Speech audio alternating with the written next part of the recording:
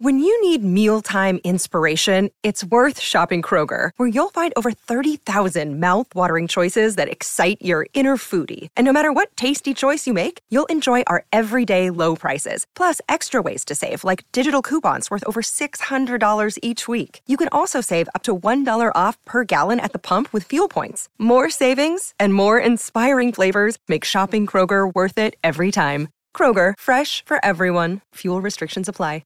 With threats to our nation waiting around every corner, adaptability is more important than ever. When conditions change without notice, quick strategic thinking is crucial. And with obstacles consistently impending, determination is essential in overcoming them. It's this willingness, decisiveness, and resilience that sets Marines apart. With our fighting spirit, we don't just fight battles, we win them. Marines are the constant our nation counts on to fight the unknown. And through adaptable problem solving, we do just that.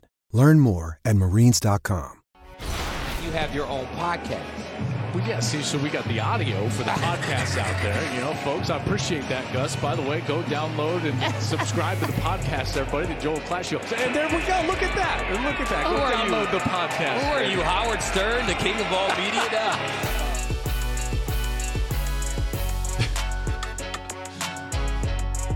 Oh, that's fantastic. What's up, everybody? It is the Joel Klatt Show. Welcome in. I'm Joel Klatt. Busy day here in the middle of the week, getting ready for college football this weekend. Can't wait. Going to be in Michigan. Gus will be back. He's feeling great. Talked to him yesterday, actually. So can't wait for that. You won't have to suffer through my play-by-play this week. Lots to get into today. Our first podcast this week. If you haven't listened, go check it out. Real good thoughts on Oklahoma and what they are this year. As well as some thoughts on that A&M game. They win over Miami. And then listen, if you're a team that has been struggling and you're in the bottom of college football right now, like Kansas was, Kansas is teaching us some lessons. And I tell you what those lessons were. So, hey, Colorado fans, go check out Pod 1 this week. That was on Monday. Today, though, we've got a lot to get into, and I am pumped about this podcast today because, listen, we're going to get into Michigan, all right, as we get ready for that game against Maryland. We're going to get into Georgia. I've got some real good thoughts on Georgia, some teams that we got to keep our eye on, all right, that are, let's just say, playing better than expected this year. And then I've got a lot of great thoughts for you folks on how we can fix non-conference schedules. That's how we're going to close things out here today. But first, let's get into Michigan. Check it out. I don't know how good we are. I feel like we look good, but we haven't faced no adversity yet. You know what I'm saying? So, like, I really don't know how good we're going to be. I feel it. I feel like we're going to be great. You know what I'm saying? But I can't tell you. There was Blake Corum, sensational running back, by the way. He just had 1 million touchdowns last week. He says, I don't know how good we are. And guess what? I don't either. What do we actually know about Michigan currently? They're 3-0. They've beat their opponents by 50-plus points, average margin. So what do we know? What do we know about the Michigan Wolverines? Not much. Not much. I'm studying for this game. So just so you know, like I print off a small version of my boards. I'm showing you, those of you that are watching this, I'm showing my boards right now. And it's a packet. So I've got the defense, I've got the offense, everything. And I write down notes all week long as I'm watching film, as I'm reading articles, having conversation with those around the program. And that's my first question. Hey, what do we know about Michigan? Not much. Except for a couple of things.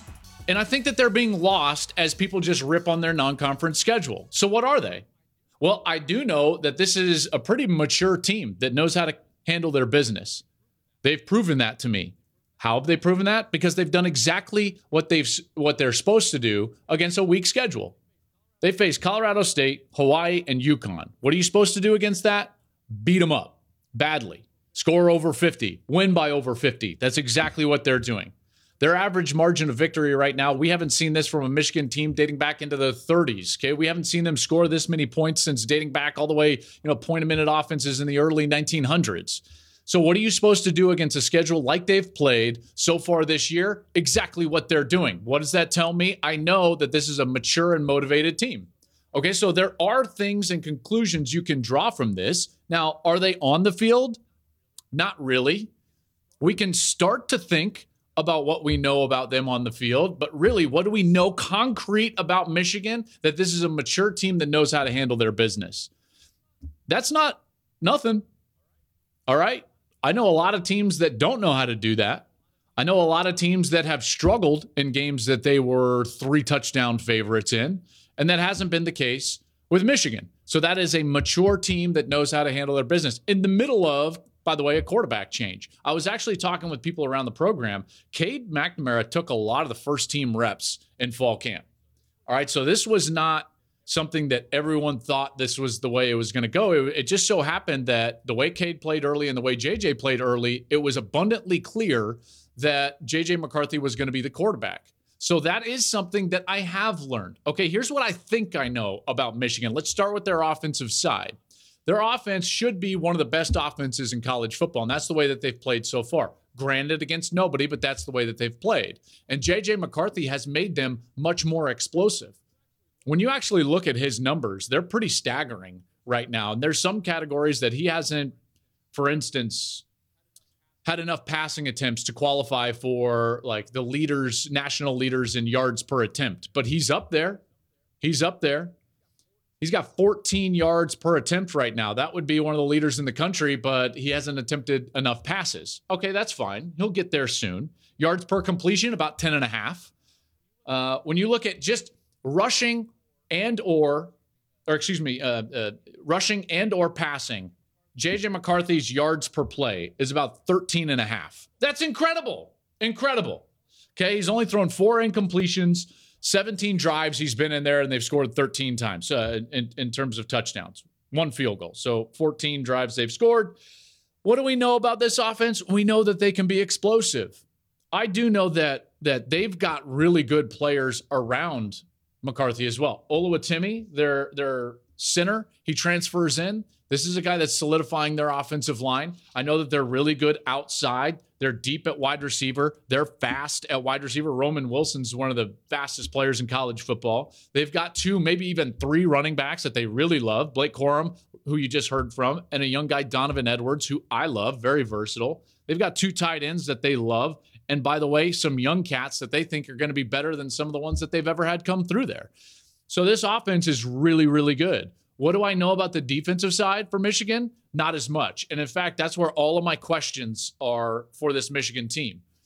They lost a defensive coordinator that I thought was really good in Mike McCarthy. They lost, obviously, Aiden Hutchinson. They lost David Ajabo. They lost Dax Hill, among others. And that's a lot to try to replace. Now, they've played really well so far, but it's different.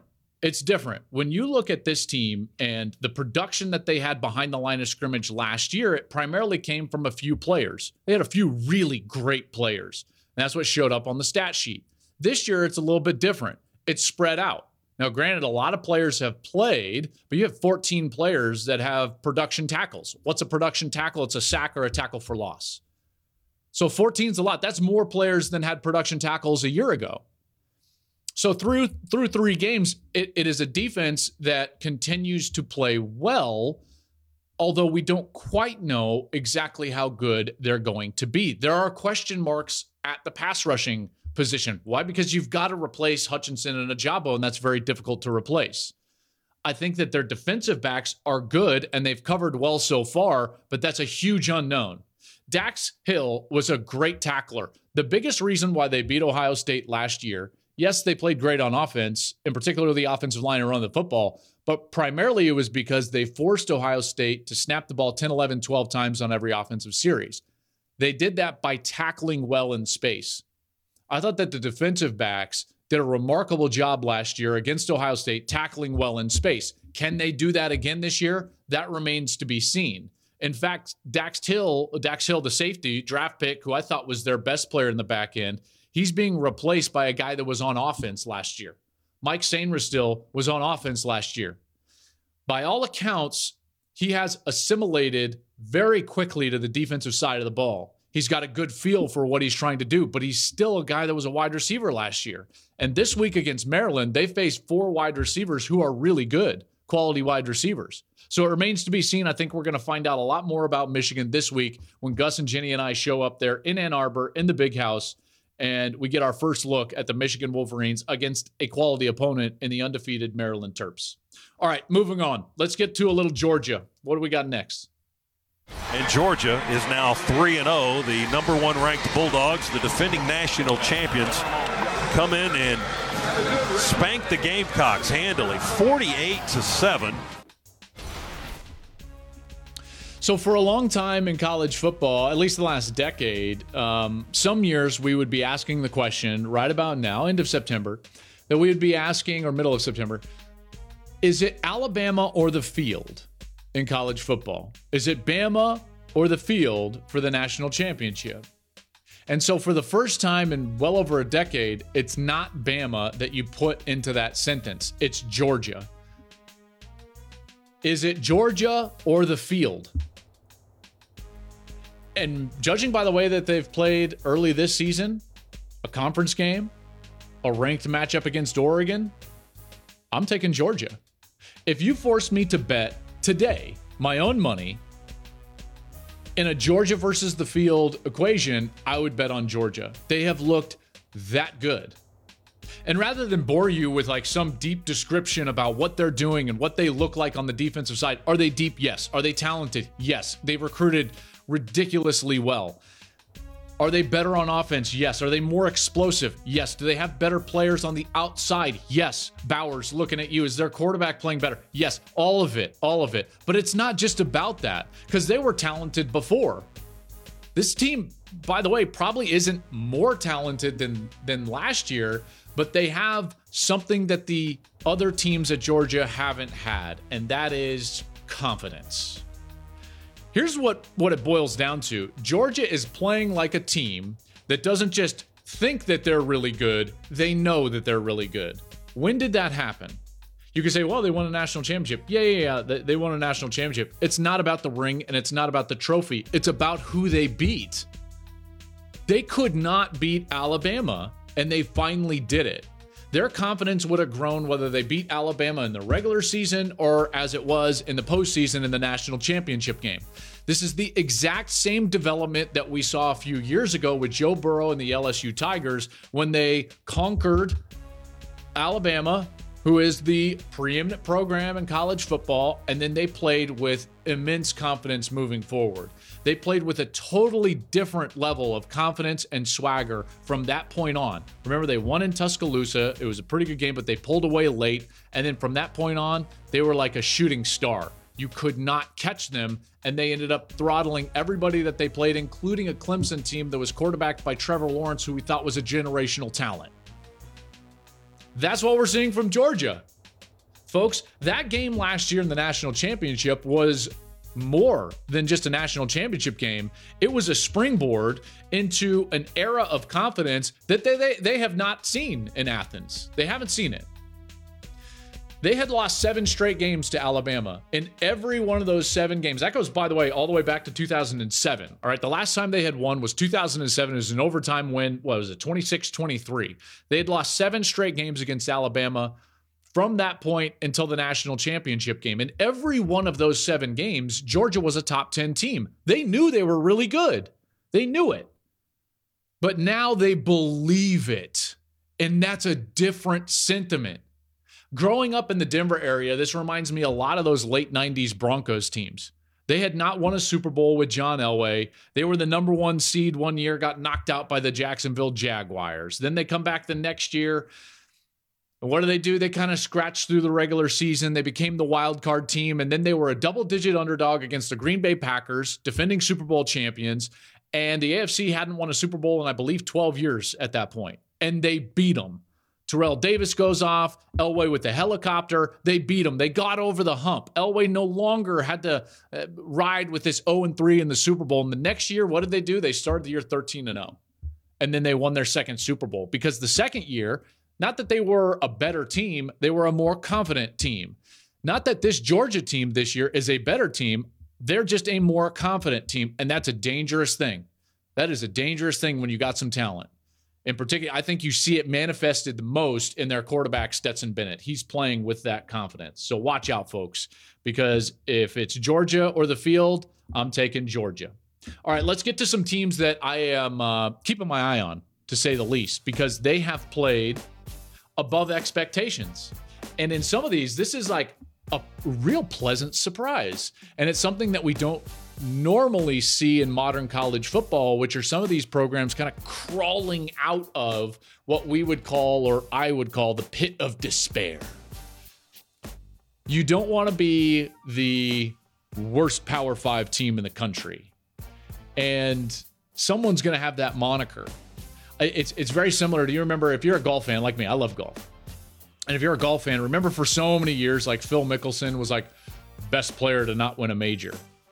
Well, that's what you don't want that. You don't want that. So great, you're in the Power 5, but you don't want to be the worst Power 5 program. That means your budget is a lot larger than everybody else, but you'll likely finish last in the Mountain West as well.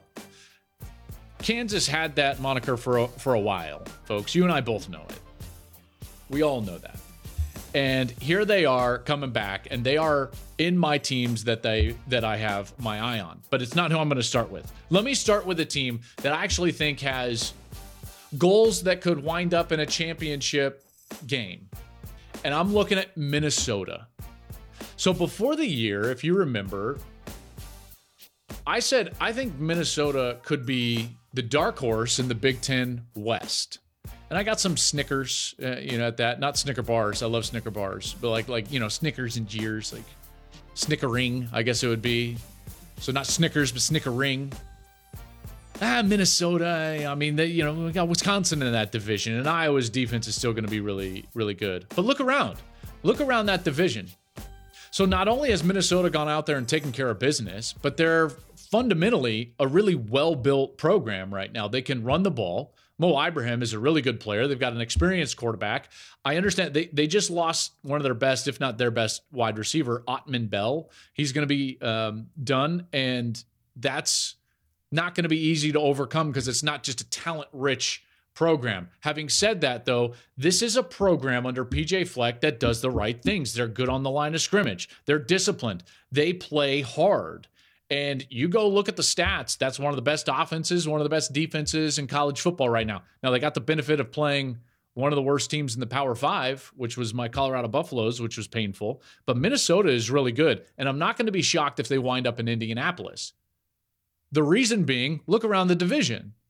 What's going on in the Big Ten West right now? Well, Iowa can't score, even if it's 2 a.m, although that was fantastic.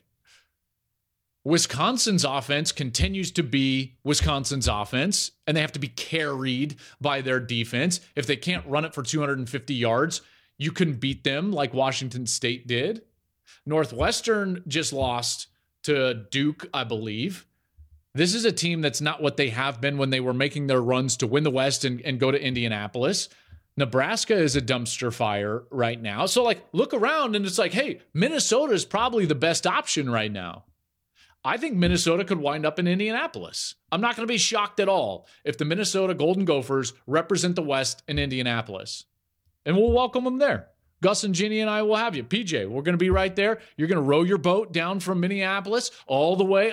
Is there a river that goes from Minneapolis right to Indianapolis? Maybe. You can get in your boat and you can just row yourself right down there because I think they could wind up there. I really do. Keeping my eye on Minnesota. Who are some other schools? Well, I mentioned one briefly, but it goes in a larger category. Folks, it's 5 months early. It's like we're in the middle of September, but really it feels like March. Why does it feel like March? Because we're talking about Kansas, Kentucky, North Carolina, Syracuse, Duke, UCLA, and it's not basketball.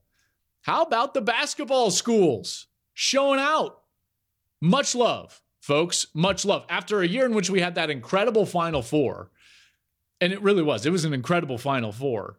Kansas wins the national championship over North Carolina. That was great, right? North Carolina, Duke in the Final Four. Villanova was there. And granted, I don't have Villanova in this football discussion, but we've got a great basketball year on the turf, on the gridiron.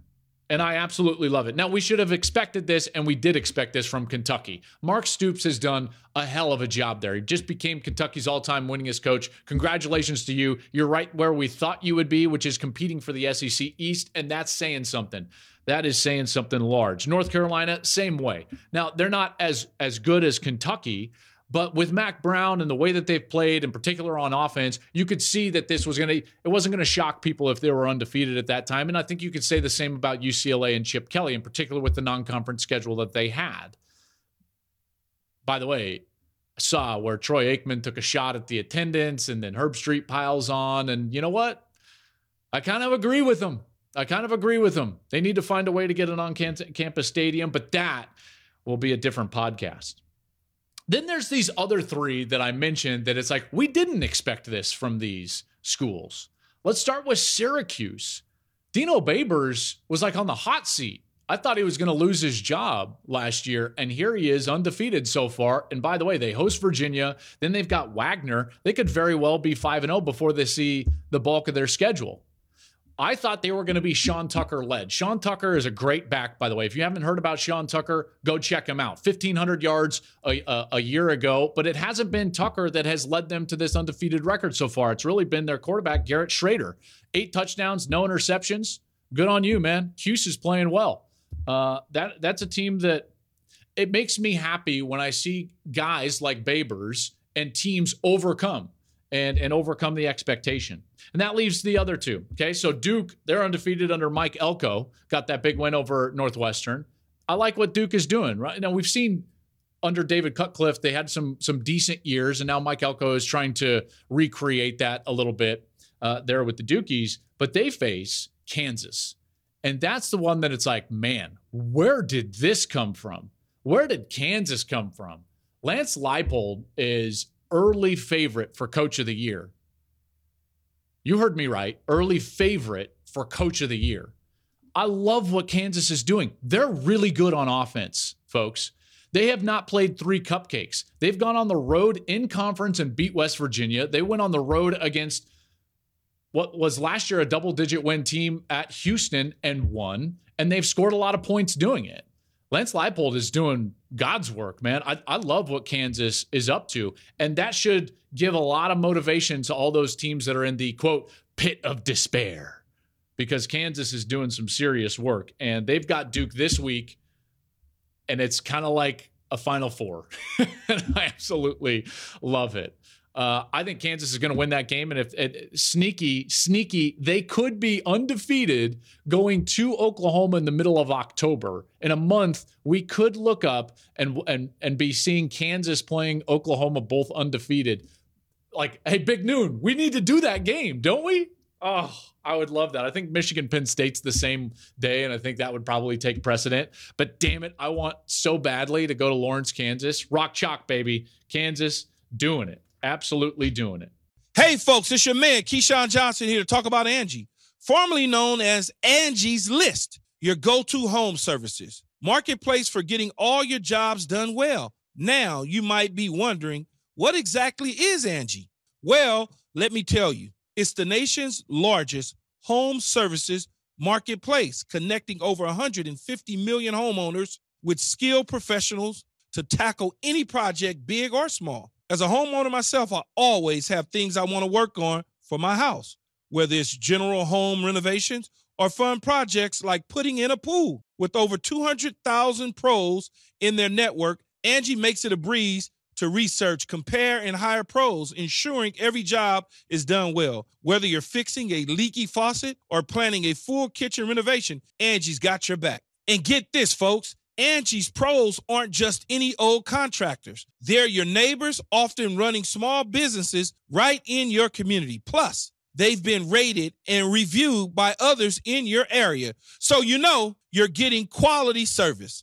So why stress over home projects when you can turn to Angie? From finding the best price to scheduling a pro at your convenience, Angie's got you covered every step of the way. So get started today at Angie.com. That's Angie.com, or download the app today to get started on getting all your jobs done. That's Angie, your trusted ally in home services. All right, last thought today. So folks, we all love college football. And in some respect, like, it's just awesome to have it back, isn't it? And we get this giddiness almost like Christmas morning when we get football back, college football in particular. But in the back of your mind, in the bottom of your heart, don't you know, don't you feel the non-conference could be better. It's not as good as it could be. You know that's the case. I know that's the case. I'm here to fix it. I have got a plan for the non-conference in college football that will make everything better. I just got to make sure that this gets enacted. Let's just start with this fact.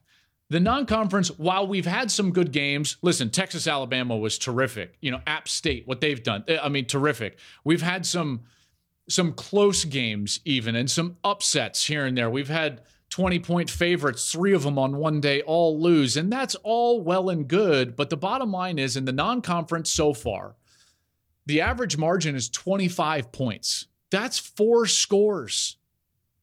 This ain't the Gettysburg Address. 4 scores ain't going to cut it, folks.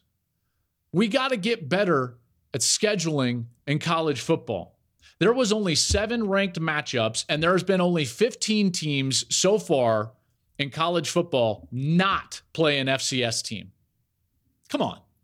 We can do better than this. We can do better than this. And by the way, I think we're leaving a lot of revenue on the table. A lot of revenue. There is a massive imbalance in scheduling. We leave it up to these ADs, more in that in a moment, but a massive imbalance. Did you know that Vanderbilt, who's trying to get out of the pit of despair, as I defined it earlier, has 6 true road games this year, while Michigan and Ohio State, who are true blue bloods and sitting in the top 4 in the country, have to go on the road 4 times. That shouldn't be a thing. The Cowboys don't get to sit at AT&T Stadium more often than Green Bay has to travel away from Lambeau Field, or Jacksonville. We don't force those teams to leave their stadium more often than others outside of true neutral sites like the games in London. It's crazy. It's absolutely crazy, and we've got to fix it. We've got to fix non-conference scheduling. So how do we do that? Well, you've got to know how non-conference schedules are made. Right now, they're just made by athletic directors. If you don't know this, they literally call each other, or at things like the National Football Foundation Hall of Fame, they get together and they're having cocktails and they're like, hey, we should play in 2032. We've got an open date. And then this guy is like smoking a cigar and he's like, no, that sounds great. We should do that. And then they shake hands and then they send out a tweet the next week. And it's like, oh, look at us beating on their chest. We're going to play Georgia in 2057. Nobody cares. Nobody cares. And nobody in the modern world needs to plan out in a decade in advance their travel plans for road games in college football. It's totally archaic and it needs to change. And those athletic directors, which by the way, is de facto the head coach, their only objective is to make a schedule advantageous to them. Not for all of college football, and not even for the overarching fan necessarily. To them, more advantageous for them. One of the biggest issues in college football is that everybody is acting in their own best interest, and we don't have somebody or something acting in the best interest of the entire sport. What is that umbrella? Folks, by the way, I say folks a lot. We should make a drinking game out of it on this podcast. Every time I say folks, you could be water. Like, I don't suggest, if you're listening to this in your car, like, don't take a shot. Maybe that's unsafe. But anyways, I say folks a lot so we can make something out. This is not working and we need to fix it. The first way to fix it is that we have to create an overarching governing body over the sport. When I talk with coaches all over the country, whether it's James Franklin or Nick Saban or any of these guys in the meetings, generally after we talk about the team and the matchup that week, I will throw out to them an overarching question about the sport generally. And I'll say, if you could fix one thing in college football, what would it be? Do you know what answer I get? Almost every time, I'm talking like 98% of the time, they say, we need a commissioner. Now, what they're saying is, I don't think they're saying we need an individual. They're saying we need a body, a board, a commissioner's office that sits over the sport and looks after the entire sport and doesn't have just their own best interest at heart. The coaches know it, so we need to do that. I actually think that there is a perfect governing body sitting there ready to go. Why is it perfect? Because it has the power of the purse and the power of the rings. This is not Lord of the Rings, folks. I'm talking about the CFP, the College Football Playoff. They already have a board of governors. They already distribute large sums of revenue, and they have the power to crown the champion in the sport. So they have leverage. We need to give them more. They need to be the overarching governing body in college football. Now, they could take a look at and start to fix any number of issues, and there are many. NIL transfer, potentially negotiating with an association to give revenue share to players. There's a lot going on in college football, a lot. But one of those is scheduling. Now, what would I do? What's the plan? What's the objective in scheduling? Well, that overarching governing body, let's call it the CFP, they would be in charge of then every non-conference game in college football, regular season or postseason. So not only are they in charge of, let's say, the expanded playoff, they would also be in charge of every non-league game in college football. You would grow their inventory, and they would have 3 objectives with all of that inventory, only 3.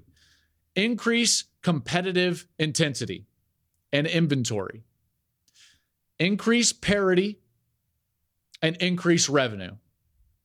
And I've got the plan. All you got to do is call me, guys. I can sit down there. I can do it on the whiteboard. I can write this up for you. Here is the plan. And it's going to achieve all 3 of those objectives. First and foremost, every single school in the country would play 9 conference games. I don't care if you're in the Sun Belt or the SEC or the ACC, you're going to play 9 conference games. That leaves 3 non-league games for every school in the country. And this is how they would be divvied up. Big conferences, the power conferences, would get 2 home games every school and 1 road game. The smaller conferences, that would be flipped. 2 on the road, 1 at home. And then this is the beauty of it. And this is how we're going to increase competitiveness and parity all at the same time.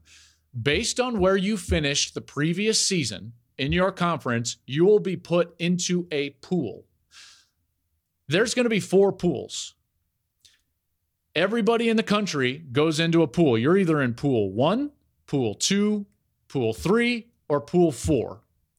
And then we're going to have a blind draw of who you're playing, and it's going to be opponents within your pool. I believe that the best programs in the country should be expected to play the toughest schedules in the country. We should expect that. By the way, they should not balk at that, because we've got an expanded playoff coming. We've got 6 at-large spots. So great programs can afford to lose a game and still make it to the postseason. Their main objective will still be intact, even if they're playing a tougher schedule. The way that this would go is that if you are a first-place finisher, second-place finisher, third-place finisher, there would be about 15 schools in the country that would be placed into Pool 1 from the big conferences. And on a blind draw, I would select you 2 games from that pool outside of your league. You're going to play one of those games on the road and one of them at home. Then I would go to pool number 1 in the small conferences. I would take one of those teams out, and you're going to host that team at your stadium. So now you're playing a more difficult schedule than the teams that finished last in your conference, which you can afford because the playoff is expanding and there's still 6 at-large spots out there. There were only 7 ranked matchups in the non-conference so far this year. Only 7. As I was building this out, if you just quickly go through the math, between Pool 1 and Pool 2, most of those teams are ranked. And you start making these matchups home and on the road, you're going to have, at a minimum, based on the year and the week, 25, 30, maybe even upwards of 35 ranked matchups just in the non-conference. Did you hear what I said? This year, there were 7 so far. 7. I could give you 25 on the low end. That's good for the sport. The games will be more competitive because like teams will be playing like teams. If you're at the bottom of the conference, it gives you a better opportunity to win football games, gain success, and move yourself up. Just for an example, folks, Michigan this year, if it was my model, if I was on the CFP board and I was making schedules for you, they wouldn't play Hawaii and UConn and Colorado State. No. They would host Oregon, host Central Michigan, and go to Clemson. Alabama, you wouldn't get your 4 non-conference games and get a feather in your cap just for going to Austin while you play Austin Peay in November. No. You're going to host Utah, host App State, and go to the Shoe and face the Buckeyes in Columbus. That is how you grow the sport. More interest, more revenue distribution, and ultimately just better for the fans. We want to see better games. I can give you better games. I want to see more competitiveness. I can give you more competitiveness. We need more parity in the sport. I can give you more parity in the sport. Because the way that it is right now, 7 ranked matchups so far in the non-conference, that ain't cutting it. Folks, that's going to do it for today's edition of the Joel Klatt Show. Thank you so much for listening. Make sure to tune in tomorrow. We've got a nice breakdown of some of the week's matchups going into the weekend, and we've got a lot of good matchups, by the way, and I've got some interesting lines that I'm going to be talking about. 6 games, 6 top 10 teams that I feel like should be on potential upset alert. That's coming up on Thursday. Follow me at Joel Klatt on Twitter. Follow the show at Joel Klatt Show on Twitter and all social medias, and I appreciate you listening. Make sure to subscribe, download the show, and at the end, give us a rating, give us a review. We appreciate it, folks. Gotta love college football. Middle of the week, Saturday's almost here.